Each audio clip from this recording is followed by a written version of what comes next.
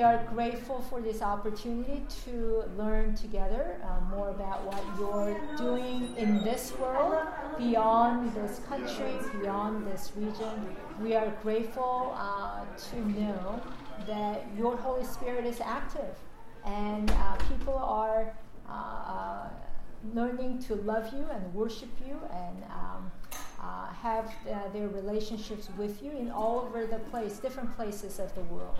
I pray that you will bless this time and make this time fruitful for all of us. In the name of our Lord Jesus Christ we pray. Amen. Amen. Hi. Hi. So, I'm going to just start. This is just the world, just to imagine the sort of a place, right? So, mainly we're going to actually talk about Christianity outside the North America and Europe. So here, these sort of places, and we'll see how much actually I can cover. But just global sort of Christianity, a little bit of vignettes, overviews, right here and there, and then we have a missionary sort of there. So please feel free to contribute. Yeah. So a little bit of some stats, right? So to give us a sort of perspective. So global religions by proportion. So 1910, century ago, right? So this is from the 2010. So Christianity about 35%, and then look at the Chinese folk religion, right? How significant the proportion that was in the total population of the world. Religion, Hinduism 12.7%, Islam was 12.6%, and then Buddhist, and then different sort of a spread there. But then after a century, what's the most significant sort of difference you see? Yeah, incredibly, right? By 10%. Yeah. And then Hindu about the same, but what else do you also see? Chinese folk religion, really, And then the growth of agnostics, right? So there's no agnostic in 1910. Well, if you usually had some sort of at least religious affiliation, right? Culturally even. Like Europe, right? Or Chinese, this is before the communism in China. So a lot of sort of, people in China or people in India, or they have some sort of even cultural, religious, some sort of affiliation. But with secularization, particularly in Europe, so a lot of sort of this percentage of agnostics come from the Western Europe, and also to an extent North America, Canada, and Australia. That's why all the churches are closed in Europe. A lot of that's really the very unfortunate sort of a sad reality in Europe. Because I know the Chinese folk is diminished with the communism as well. Oh yes, but by this time, China has been experiencing unprecedented sort of growth in Christianity, particularly Protestantism. Yeah. So it would be interesting, and you have that, the overlay of where these things. Right. Yeah. So the next sort of a slide sort of shows you. So this is in 1900, as you can see, North America and Europe together was 80% of the all Christian population, right? And then the global south, what we call the global south, only actually comprised of 18%. But now what's actually changed? Incredible sort of a change, right? So the global north is only actually 33%, right? And so this actually turning of the now majority world, now moving to Christianity closer, that started from 2000 and on. It's already been 20 years, yeah. So, and then the Latin America, African, Asia, and Oceania, now that's 67%. And scholars actually project that by 2035, Africa's Christian population will probably reach 700 million. And some even actually say Africa is Christianity's future. Yeah. They need to be missions too. Yeah. So what kinds of implication does this have, right? Now the situation is really kind of changed. Now, where should be the mission field? In a sense, right? Right. Yeah. Exactly. Right. United States still about 68% Christians. at least I self-identify as a sort of Christians in the United States. So United States has the largest number of Christians in the world in single country, right? And also among the industrialized sort of Western society. But that's really, United States is really outlier among all the other Western sort of countries, right? And then, just for the Christians sort of only. Now, this is a really interesting, I don't know whether you can see, so some sort of data. So they're looking at the world as 100 sort of Christians and dividing sort of, trying to understand them a little more in detail. But I think, of course, we cannot go over all of these. But what's really interesting, the 40% of the Christians are Catholic. So still Catholic is the single largest denomination, if you will, the group of Christians. And then, now this is interesting, Protestants, independents are Protestants too. But in some independents, a lot of sort of independents include African initiated churches. They don't necessarily join the classic sort of Protestant denominations. Or sometimes scholars actually include Pentecostals under independents. Pentecostals and charismatics and non-denominations, right, under independence. So these are actually both sort of Protestants, more or less. But you can see the sort of distinction sort of there. Hey. And then what's also interesting is that, so here we already looked at this, largest sort of population of Christians live in Africa and then Latin America and then Europe. Europe is a much more sort of a nominal sort of a link to Christianity, more cultural sort of a link to Christianity. So from here, I mean, so inside there's sort of these data here, and outside language, I mean, it's very different sort of again, more the languages, different sort of population, people sort of Christians speak, that means the more sort of globalized, right? So there are more Christians who speak Spanish than those who speak English. Anything that sort of stand out to you? So 65% urban, 35% rural, and gender equals. This is interesting. So too, 55% of Christians live in low inequality. So that's interesting. But the rest, about 45%. Now, one thing that's really interesting is that majority of Christians in global world are between, it's from young adult to the full adults, right? Yeah. Now, if you actually look at, for example, the Muslim sort of say, a parallel in this, a lot you will be seeing under 15, which means that their growth, Muslim growth, has a lot to do with natural birth growth. Yeah. And Christians, by comparison to Muslims, it's a big generalization, but Christians actually have fewer children per household, right? Especially in the Middle East, and compared to Muslim families. So which also has an implication for future sort of growth prospects. So scholars actually say by 2060, there will be 32% of Christians and 31% of Muslims. Remember? Yeah. So almost sort of a neck to neck there. So let's take a look at some specific sort of continents then, right? So this map, Christians in Africa 2020, the maps I'm showing you, these are from World Christian Encyclopedia, so published by the Gordon Conwell Seminary. So they have a research center on global Christianity. So percentage of Christians by province. So these are Central and all Sub-Saharan Africa. So here is Madagascar, right? Yeah. And darker the color is, the greater sort of a percentage of Christians, right? So this is where Rwanda, the Uganda and Kenya and all these sort of countries are. Now, compare this map with this one. This is the poverty rate of US $1.90 per day. Really absolute poverty rate, right? at the sub-national level in sub-Saharan Africa. I mean, so do you see, I mean, so you have some up here, but really concentrated right here. So compare this map again with this one.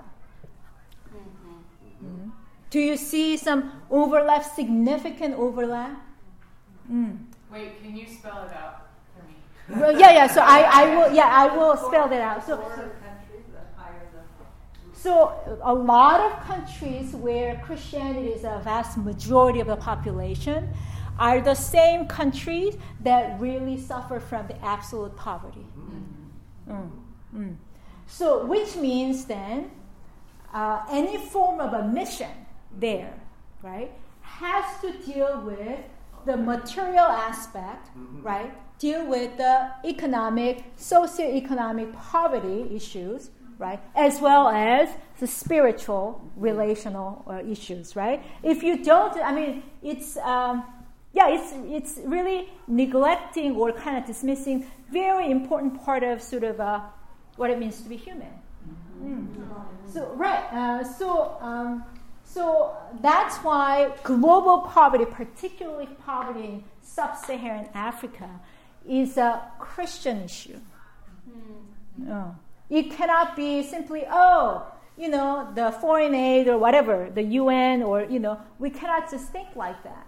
Because vast majority of people who are suffering under very absolute poverty, living under $1.90 a day, are fellow Christians, brothers and sisters in Christ. So it's less about bringing Christ, because Christ is already there. Christ is everywhere, but actually caring about our brothers and sisters. And actually make a sort of a more explicit sort of relationship, caring for them in a very tangible sort of physical way is indeed actually caring for them to an extent spiritually, right? Making a sort of a link and then supporting sort of their small businesses or whatever, So, I remember having a sort of a student sort of a debate. I mean, I taught a class in Kenya called Wealth and Poverty in Christian Tradition. Yeah, so in Kenya Bible sort of college, students actually, they were all practicing Christian pastors already. They're pastors in churches, and they came to school, 8 o'clock, 9 o'clock in the morning by walking 2 hours. Yeah, just outside Nairobi, right? And then they have to go back home by walking another sort of 2 hours, right? So students are taking classes from 9 to 1 o'clock, and there was a really interesting sort of perspective because part of the sort of issue, particularly in Africa and Latin America, the fastest growing sector or group or the kinds of Christianity is none other than prosperity gospel. Prosperity gospel. So when I actually critiqued prosperity gospel, some of them were kind of uncomfortable because that's what, the message of, you can be wealthy one day, that gives them a sense of hope. And the pastors, all the mega churches in Kenya, and Kenya is the one that I actually know, so I just kind of talk about Kenya because I've been there several times and teaching. All the mega churches, first top sort of mega churches in Kenya, they're all prosperity gospel churches. And as pastors style themselves as a model of hope for the rest of the congregants. Therefore, they emulate, do you know, Clifford Dollar, Pastor Clifford Dollar, who is Clifford Dollar, who is a prosperity gospel speaker here in the United States, and T.D. Jakes, Pastor T.D. Jakes, he's but it's interesting that. But we're all prosperous, so we shouldn't be too prosperous. Well, I was actually very, I think, in my mind, nuanced in my criticism because I did acknowledge, right, prosperity gospel is really popular in the Philippines, in Latin America as a whole, and Africa all over the place. And I also taught a group of sort of African theology students in South Korea. They were all there as a sort of a university, Yonsei University in South Korea, sponsored like a 20 African Christian sort of leaders, young African Christian leaders. I had them all the way come to South Korea, and then I was actually teaching the same class, Wealth and Poverty, right? Yeah, it was a Wealth and Poverty in church history, right? And we had a vigorous sort of a conversations about, because again, the reality is people, what really interests them is this kind of hope. But one day, my life can be completely different. And they live for a miracle each day. Otherwise, I mean, I don't know whether you know this, but there are really famous slums in Nairobi. Two of the biggest slums in the whole entire sort of Africa. I mean, I visited there. It's just, I mean, the kind of smells and what you see. I mean, it's just so easy not to feel in despair, right? So on the one hand, that's what sort of a message of the prosperity gospel is. So it's really spreading so fast, right? On the other hand, right, there are so many missionaries try actually not to sway them to the prosperity gospels, but they are having a really difficult sort of a time because there is that sort of innate sort of attraction to this kinds of message. But what distinguishes actually prosperity gospel in Africa from, for example, those who follow prosperity gospels in the United States is that substantial part of those who follow prosperity gospels in the United States, they are in middle class. Whereas those in like Philippines, Africa, Ghana, or Uganda, or Guatemala, Latin America, the vast majority of them, those followers of prosperity gospel, they are in abject poverty. Yeah. So that's the situation. Yes, sir. I have two thoughts. One is that whether, we're not living in poverty, but whether we're in poverty or we're people who are struggling with addictions or struggling with family conflict, often people will come to the church out of their desperation for transformation. Right. So that may be a particular transformation that they're hopeful for. Yeah. Whereas, and I understand that the prosperity gospel has a lot of holes in the promises. But I was looking at the earlier chart, and you had corruption. Oh yeah. So I'm wondering, how do missionaries, or how do we as Christians then look to strategize anything that material gifts that we can offer or support to be sure that it's being utilized for the well-being of the people themselves. Right, yeah. Part of the challenge, actually, huge challenge, especially in Africa here, is that a lot of sort of a government that are majority Christians, they themselves are really corrupt, known for corruption. Yeah, and then briberies and all those sort of things are, so, I mean, one of the really palpable sort of things I felt there is that people don't have hope for anything. Because they cannot rely on foreign aid. They know that they don't want the foreign aid, but they also cannot trust their own government because of the corruption issues. Yeah, so then the missionaries are trying to actually create non-profit organizations that can actually mobilize some fundings, but make sure that really funds are for what they're really doing, that don't get sort of funneled into the different sort of government, corruption issues. The other thing about Africa is that, as you saw, the North Africa is mostly, Islam, right? The southern sort of sub-Saharan Africa is mostly Christian. So the other sort of issue we should maybe think about in terms of African Christianity is the religious conflict. I mean, that's where you hear a lot of. Here's Nigeria, right? So and then Sudan, right? To the point that they had to split, right? Yeah. north and south, right? And all that, and like that's where like Boko Harams and other sort of Somalia sort of groups are sort of aiming to sort of target some Christian populations there. A little split Ethnically as well, tribally also, right? I mean, so what happened in Rwanda in 90s, right? All that's actually among Christians. Yeah. So, so how does actually Christian identity then? Is it possible to transcend these kinds of tribal sort of identities, or should be, right?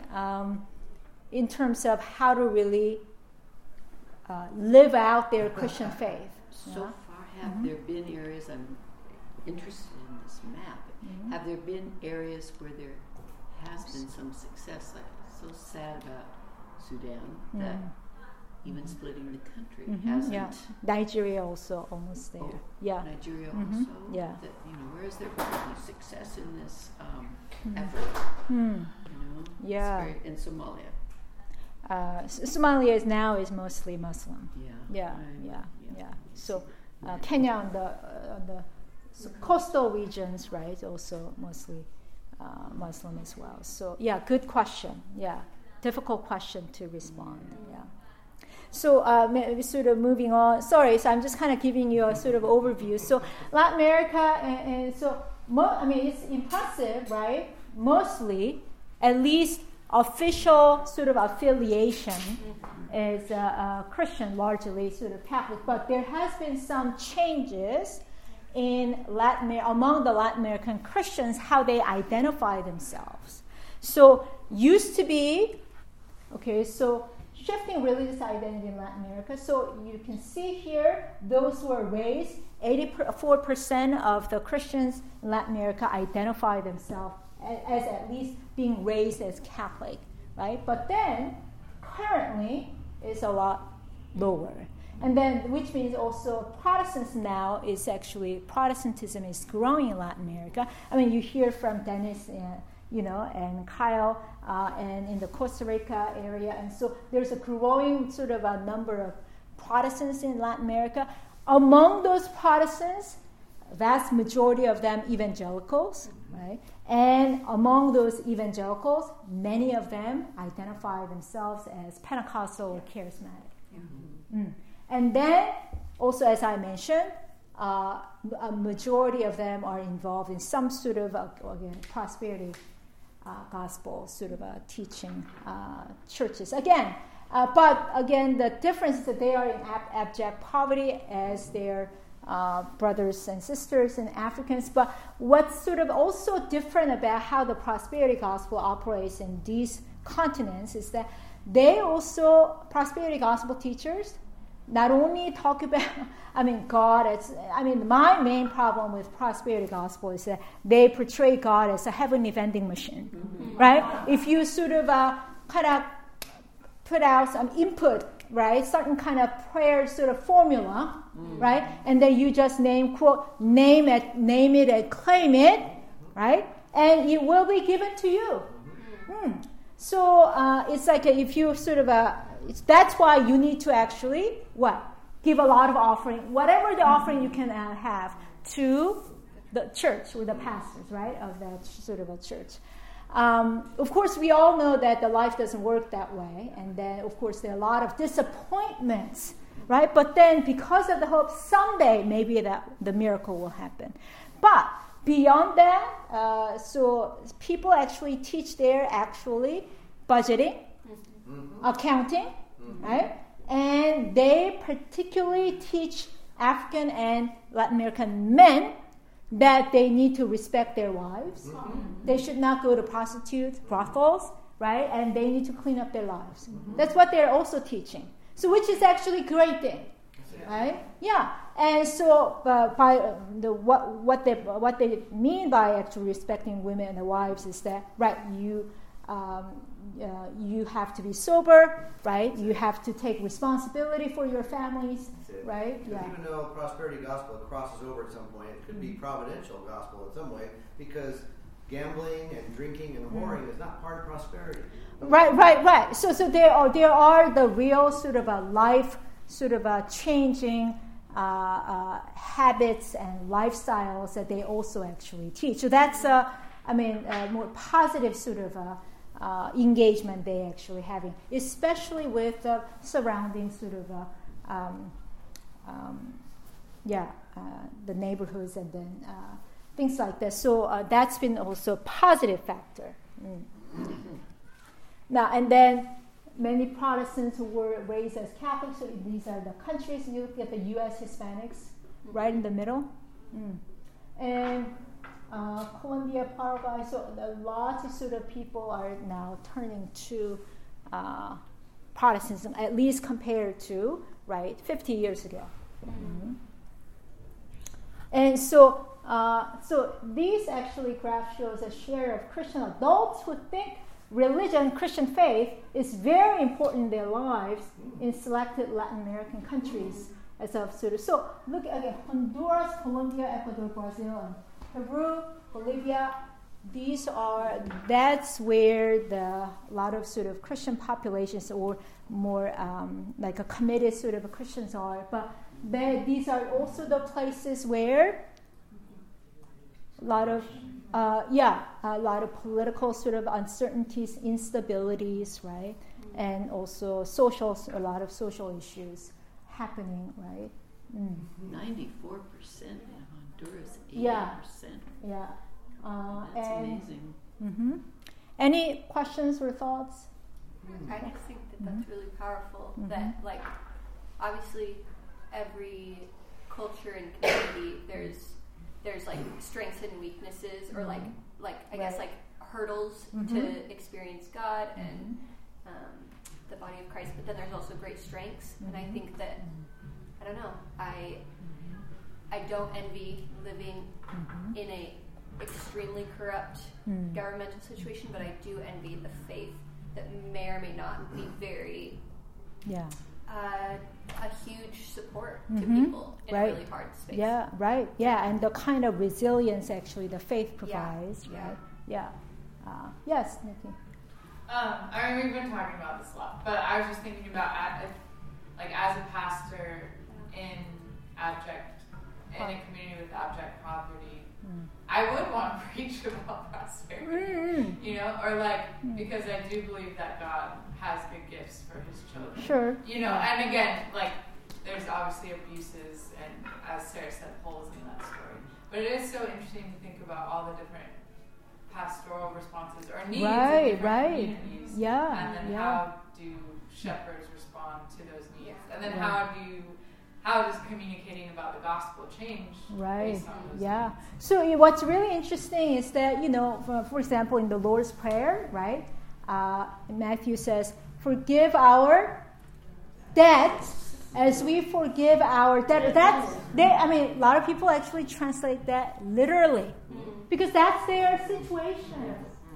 It doesn't afford them to spiritualize it, right? Because a lot of them are in debt. So the real forgiveness of debt is really very strong, powerful. I don't know whether you remember Jubilee 2000. There are a lot of sort of some at that time in anticipation of a year 2000. There's some Western sort of country, including the United States, we're trying to actually work on this sort of a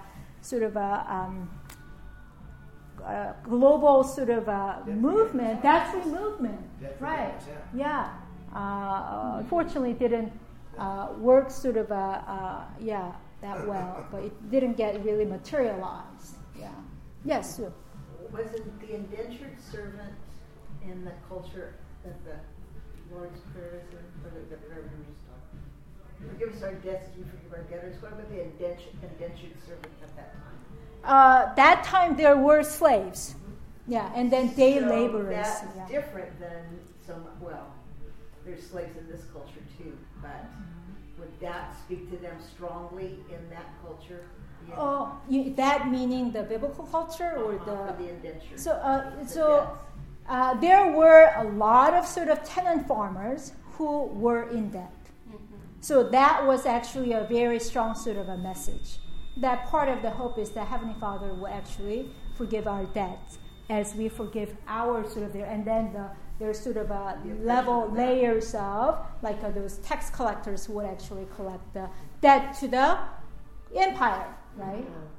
So lots of sort of so much burden from the taxations, right?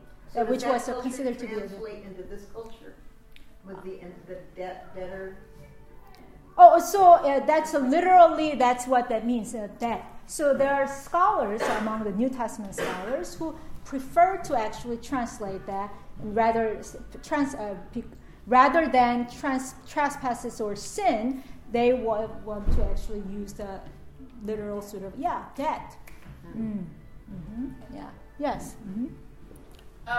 This is just a comment. Yeah. But I know you think about this all the time, and this was mind-blowing for me in college. But the fact that the majority of Christians is not in North America or in Western Europe, but the majority of like Christian resources, or theology, or worship, or liturgies, like are coming and imported from the West. Right. So, like, who are some of your favorite African theologians, or how do you think the church here? Do you have any comments on that? It's really a long question. So, that's a great question. Now, given this reality, right? 67% of the Christians in the world live in Global South. Only 33% live in the North, right? North Africa and Europe. The importance of now shared leadership, in addition to how we think about mission, right, is very important, right? So it's been so far who's the major voices in theology, right? Biblical studies, right? All typically, right, Eurocentric North American sort of trained theologians and scholars and so on. These days, particularly last 20 years or so, there have been a lot of sort of change in at least in the attitudes among the scholars, and then as well. So we need to listen to our brothers and sisters from Africa, Asia, Latin America, how they do churches, and then because Christianity always interacts with any given culture. The shape of Christianity is a little different because now imagine Africa and Latin America, Asia. Why is Pentecostalism particularly so popular there? Because it deals with what? Witchcraft. It deals with all the power of this world, right? Cares and miracles, healing, right? Prophecies. I mean, compared to Europe and North America. It's their worldview, right? And they remind us, right, that those in the global North, our context is a lot closer to the biblical context. Yeah. Isn't it right? I mean, there are so many, points about demons and exorcism and healing. They cannot afford to actually get to see a doctor. They really need miracle. And God responds in that way. I mean, there are so many sort of stories, actually. Even my dad actually told me so many different stories of miracle when he was ministering in China, right? And a person with breast cancer and a person with actually Parkinson's, and we experienced sort of healing and all those kinds of things. But why do we not necessarily hear those kind of stories not as often? Maybe as our mindset in the ever since the Enlightenment, we don't resort to any kind of quote supernatural forces. We don't explain the things in that way anymore, right? Yeah, so it's a very different kind of sort of worldview. So in terms of shared leadership, and then we need to listen more to the theology coming from them, right? And then their experience of contextualization of the gospel. Right? There's a tribe in Latin American culture that actually uses a guinea pig rather than lamb as a sort of a symbol of the Christ the guinea pig rather than Christ the lamb, because that really suits their cultural context. Right? Yeah. Yes. I think have to acknowledge the role of colonization. Mm-hmm. Oh yeah, And, yeah. And that's why so much leadership has. Right. Yeah. Thank you for really sort of naming that. Right. Mm-hmm. Question about like within the Catholic Church, Francis is the first pope from the Global South, right? You know, exactly. so he's bringing some changes because Mm-hmm. pretty much all the popes were Italian. For the Right. longest Yeah. time. Mm-hmm. I was just wondering if you see some really strong leaders from the Global South coming in the Protestant area. In Protestant areas, yeah. So a lot of sort of now there is when there was a Lausanne conference for evangelicals, right? That happened in 1980s. So 40% of the participants came from the Global South, right? And then the increasing number of people are now participating from the Global South. Now, Protestants don't have, like Catholics have some sort of, there's a World Council of Churches, but it's sort of seen more as a, quote, progressive compared to sort of what evangelicals actually would like. So they don't have a sort of a good summit like a Catholics, like Vatican II. 40% of the Vatican participants also came from the Global South in 1962. Wow. Mm-hmm. So it will be very interesting for the Catholic Church after Pope Francis, right? If his successor, whether his successor will be another one from the Global South, particularly from Africa, yeah. Or now that we had a Latin American sort of pope, yeah, and Africa has a lot of Catholic population as well. So that will be a good sort of thing to, pay attention to. Now Asia, yeah. So a few minutes, but so this is China, South Korea here, Philippines, Indonesia, and particularly Papua. Yeah, and then little sort of Malaysia, Indonesia here. Now it's southern India, and so this little sort of strip sort of in China. Mm-hmm. This is interesting. These are Central Asian countries. Yeah. But Asia, as a continent, has the least number of proportion of Christians, right? Mm-hmm. But focusing on China, so this is the 10 countries in Asia Pacific with largest number of Christians. Sometime in 2010, but this is the latest sort of data we have. Now, Philippines, 86 million. Now, China, this is interesting. I mean, I worked on China. I've been to China several times, taught there several times. Now, 67 million then. Now, right now, mission scholars think China is way more than 100 million. Yeah. How would you even get accurate numbers? Yeah, the reason why is because China requires any religion. There are 5 official religions in China, allowed religion: Buddhism, Taoism, Protestantism, Catholicism, and Islam. They all need to register with the government. So government registered churches reflect this, but many Protestant churches in particular are not registered with the government. Those are called underground churches, house churches, right? They are illegal, technically. But why are they not registering with the government? Because there are certain sort of limit. That means communist country is officially atheist country, right? So you cannot, the ultimate allegiance has to be to the Communist Party. So you have to take an oath of, it's called the 3 self-churches, government-registered churches, right? So I don't know whether you have heard of the Brother Yun or other many sort of tremendous sort of Christian sort of leaders in China. They're all underground, non-registered with the government. And then you cannot, if you are in the registered churches, you cannot preach from, for example, Revelations. Revelations of Roman Empire is actually portrayed as Babylon. Yeah. So and it creates sort of a tension with, again, the allegiance issue, right? And your ultimate allegiance has to be to the communist sort of party.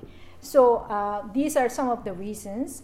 And interestingly, it's just a Christianity in China. Look, this is the Communist Party membership. as the years actually go by, now say look at 2013, 86.7 million. But how is Christianity actually growing? Christians in China? Way exceeding. Now, that's why the President Xi in China has been persecuting Christians ever since he actually became the chairman. And then so, 2015, it got worse and worse. By the time 2018, my mom and dad, they had actually organization, then church sort of a leaders group, and hundreds of churches there in China. The missionaries had to withdraw from China, because of the increased sort of persecution. Why? Because Christianity exceeded the number of Communist Party members. Yeah. Helen, were there particular incidents in 1996 and 2000? Years? 2010 that yeah. caused those accelerations? Yeah. So accelerated. So that's after the Tiananmen Square, and then increased sort of open sort of a market. Yep. China really, what is it? Allured a lot of sort of a Western investment in the country. Opened the border, right? A lot of sort of missionaries went there during that time. And then now it's this very difficult sort of situation. So we should continue to really pray for the Winslows a lot. Yeah. Yes, so before we look at in China. In Asia in general, the rise of Christian persecutions in Asia. So this lighter the color is lighter the color is safer. The darker the color is extreme. In terms of persecutions of Christians in these regions. Now, 2013, 5 years later, what happened? A lot more persecutions in these countries. China, India, Pakistan, right? These numbers are for top 50 of the most persecuted Christians in the world. North Korea is number one, the most dangerous country in the world for Christians. And then these, Pakistan 5, India 10, and it's an increasing sort of a number and incidents regarding persecution of Christians. So that's what, and also of course in the Middle East as well, and parts of Africa, right? So that's where Christians actually really need to be careful. And so just a couple sort of pictures, is that okay? So this is, I took students to 2016 to China, study abroad program. This is a non-registered, government-registered church, but they are actually praying in the altar, and then from the outside, it looks exactly the same. But that's which is it's not. So it's a government. I'm sorry. This is a government registered. I'm so sorry. Yeah, this is the government registered church. Isn't that amazing? If you are government registered church, you can own the building. Right? You can have worship service. You can even actually send someone to seminary, right? But if you are not, right, registered, you don't have any resources, right? But this is the non-government registered church. So you see that 2002, I was there. They are still renting a space from the city government, which is interesting, right? And a lot of young people. So after like a 2-hour service there, and then afterwards we went to the Bible college group, and they said, this is a house church. And there are like about 60 people here. And this is yours truly. And then that's my dad. Yeah. And then the translator there, 2 college students, right? So this... I also went to Catholic Church. Then it was 2015, 16. The Catholic Church in China did not have any relation with Vatican. Yeah, until 2018.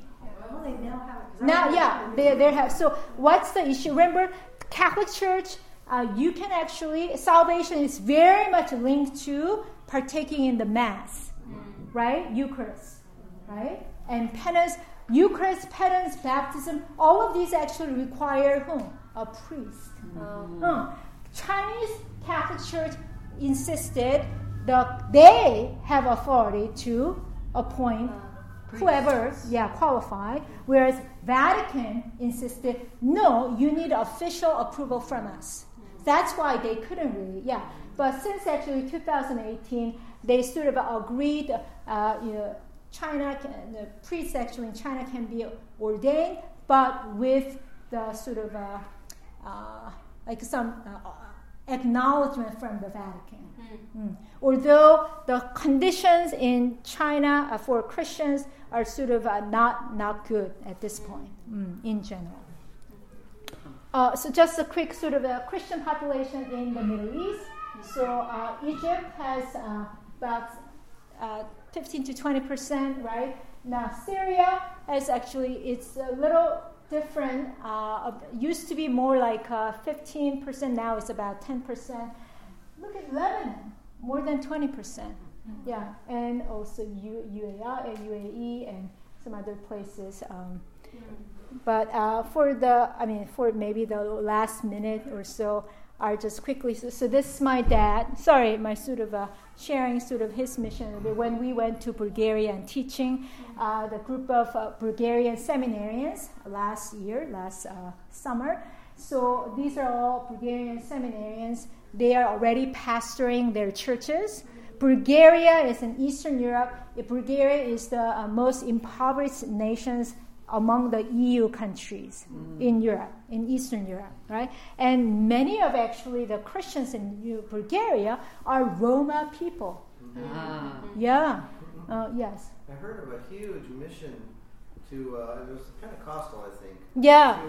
To the Roma people. Yeah. It's called Light and Life, which is only interesting because we have. Right. Yeah. So, and also same thing true. Now, in Europe, most churches are really struggling. Right? I mean, it's sort of below sort of growth, right? But the kinds of churches that are growing are Pentecostal/charismatic. So in Bulgaria, it's also Pentecostal among the Protestants. Of course, the official sort of, more like cultural sort of a religion is Orthodoxy. Bulgarian Orthodox Church. Yeah, but many of them are very cultural. And then they don't acknowledge Protestants, many of them, as Orthodox Christian sort of religion. So that's their little bit sort of time. So this is my mom who also actually taught this. So both of them have seminary degrees from Methodist Seminary. And then, so despite her some challenges, last year, I mean, she was a lot better than this year. So anyway, she was teaching Gospel of John. I cannot find my own sort of a teaching sort of fine. And then when we actually were invited to, this is the new church building they built, Bulgarian Christians, Roma Christians, we had to drive 4 hours from the capital to get to this place. And then they were so excited that and all the neighbors are actually there. It's a sort of a huge ceremony. And also another sort of Roma Bulgarian church in Sofia. They live in the ghetto. About 1 million sort of Roma people live in this ghetto in Sofia. And then there is, as you can see, there is no projector, but everyone knows the word of the singing, lyrics. I mean, they are singing for how long? For an hour. For an hour. From kids to elderly people, but they all know the songs by their heart. It was so moving. That's what people do when they don't have hymnals. And then this. So this summer, my dad was also teaching the other sort of a seminarian sort of there, and one of them actually this pastor also became a church planter as a result last year summer as a result of that training. And then his church now has more than 200 people. In New Bulgarian sort of capital. Is going back one picture? Is that the guy on the far right, the guy who translates from Korean to Bulgarian? Right. Yeah, and then he's also very fluent in English as well. He grew up in Bulgaria. He's the son of a missionary there who's living there for 33 years. Wow. Yeah. So and then this is Laos. So these are the graduates of, again, the Bible sort of school that my mom and dad sort of provides like a 3 months sort of intensive training for biblical studies, theology, right? When I was there, church history and those kinds of, reading, interpreting the Gospels and Bible. So they are there, very young. This is in Thailand. Mm-hmm. Yeah. So lots of, particularly in the northern Thailand, Chiang Mai, lots of revival have been sort of happening there. So even there are 65 new churches in the last 5 years through the graduates actually of this the Bible school that my mom and dad actually has been working with. How does your mom and dad and you stand up in the world of Korean missionaries? You got to be out on top. They are very great. They have a great network of people. Wow. Yeah, they work with, and then the local missionaries they work with. And this is in Kyrgyzstan. Church planting. Yeah. So he's a missionary who's been living there for 25 years. Yeah. And so, and then there, I don't have other pictures, but Uzbekistan, Kyrgyzstan, right, and then Kazakhstan, right, yeah, all the Stan countries in Central Asia, yeah. And I don't know whether I have last picture. Oh, okay. It's not mom and dad. Yeah, sorry. This is in San Diego, Oceanside, but not. I don't know why I included this picture, but anyway, so. Well, any further questions or thoughts or comments? Yeah. Sorry, this is sort of a quick sort of rundown, but yeah. So Hannah and then This isn't a very distinct or like completely formed question, but I guess as we as the American church, are there any ways that, especially if you're like teaching American Christians or students how to relate with their brothers and sisters globally, is that prayer? Is that like going to be with them? Is that joining in like service? What does that look like in a way that is, I guess, like seeing ourselves as brothers and sisters that are equal in status and have equal amounts to learn from each other? Right. Yeah. So I think that's very important. So, some people have some qualms about the short-term missions, right? That's more for those who are participating, not necessarily for the people, wherever they are. But I think without those kinds of opportunities, it's very difficult to foster, right, or nurture that kind of interest and desire to actually observe, right?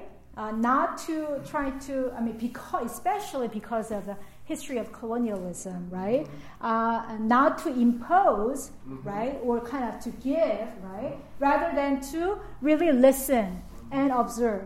And that kind of opportunities, I think, personally, is important. And then,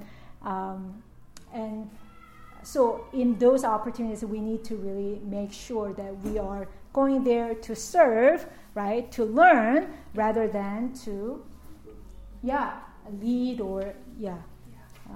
The question is just on the number of Korean missionaries. I was really surprised. Right. When we were at RVA, 20% of the students were Korean. Yeah, right. So their parents were out there serving all over Africa. Yeah, exactly. Right. So United States sends the largest number of missionaries in the world as a single country, and there are about 250 million Christians in the United States, right? Korea has at the most 15 million Christians.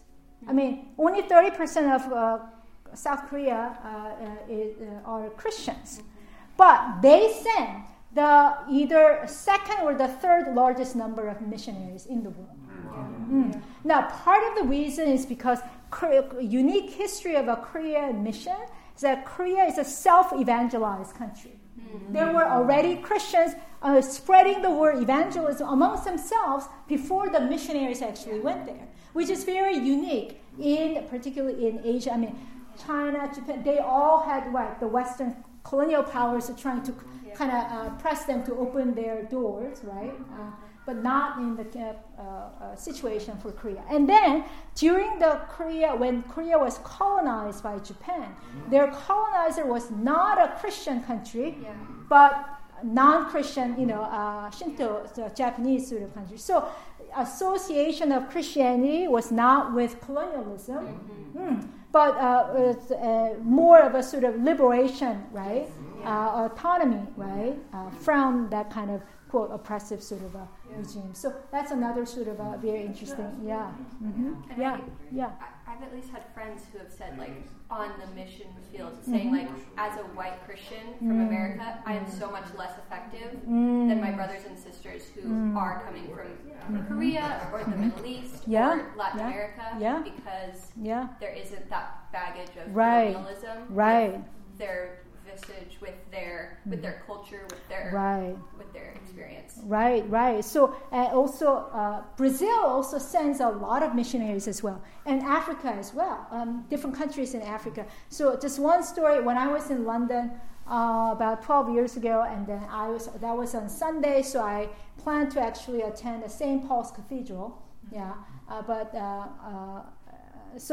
then as I was actually walking to the tube station, right, the subway station, I heard this really loud and fantastic, really attractive music coming somewhere. So I tried to follow, and then I went and followed the music, and then it turns out it was actually Nigerian diaspora church.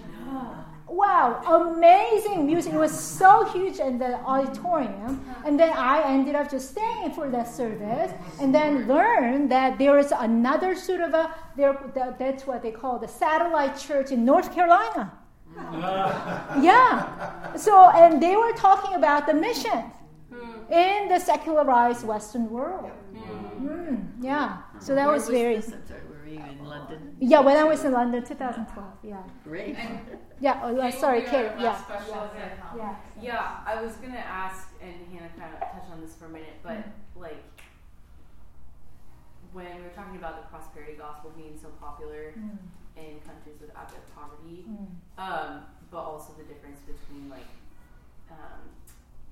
where there's a struggle to kind of like locate or center voices, like theological voices from the global margins. Like, would you say part of the problem with the prosperity gospel being popular in those countries is that would it be accurate to say that did originate in the West? Whereas like liberation theologies are more indigenous to the global South? Good question. So these many prosperity preachers in Africa and Latin America, many of them actually came to the U.S. as a student, and then they were part of they attended all the Benny Hinn ministries or Kenneth Copeland, right, or all this sort of Oral Roberts, and and then they learned those kind of schemes, right, and then they went back and then sort of contextualized their message, right, in their context, right. There is a church in Brazil. It's also a prosperity church, but has a whole stadium, and then has a sort of a number of politicians by that church's name. Now, in terms of how to really then work with prosperity gospel people, I mean, again, since prosperity gospel is also contextualized with some aspects, positive aspects of which I've shared with you, right, early. I think we cannot necessarily just kind of dismiss that or criticize it and then move on. No, because that's what's working in their context, right? So, but then what other people are trying to do, or prosperity gospel, or talking to them, is say, how to really can we bring in a little more liberationist? So there's some prosperity teachers, and for example in Ghana and Uganda, they're teaching their congregation about their African pride. How they should be more independent from the foreign aid. So, and then in addition to teaching them budgeting or those kinds of practical sort of issues. So that's to an extent, right? Because liberation theology, which actually started from the Latin America, is not necessarily well received among the evangelicals. That's the sort of concern. But can you still bring sort of that kind of liberation message without necessarily having the baggage of the classic sort of liberation theology? There have been those sort of efforts through the missionaries and other some indigenous sort of teachers themselves. So great questions. Thank you so much for your attention and presence. And Helen, would you say a word of blessing over? Okay, sure. Yeah. Gracious God, we are so grateful for this opportunity to learn a little bit about the global church and how you are moving in this world, making your presence and activities known to all these people you have created in your image. Pray that, Lord, that you will continue to instill within us the desire to learn and know more about what you're doing in our global neighbors, brothers and sisters, and then you will also help us to understand and know and do what are the ways that we can participate in your kingdom building work through this works of the brothers and sisters, particularly in the global south. We thank you for this opportunity. In the name of our Lord Jesus Christ, we pray. Amen.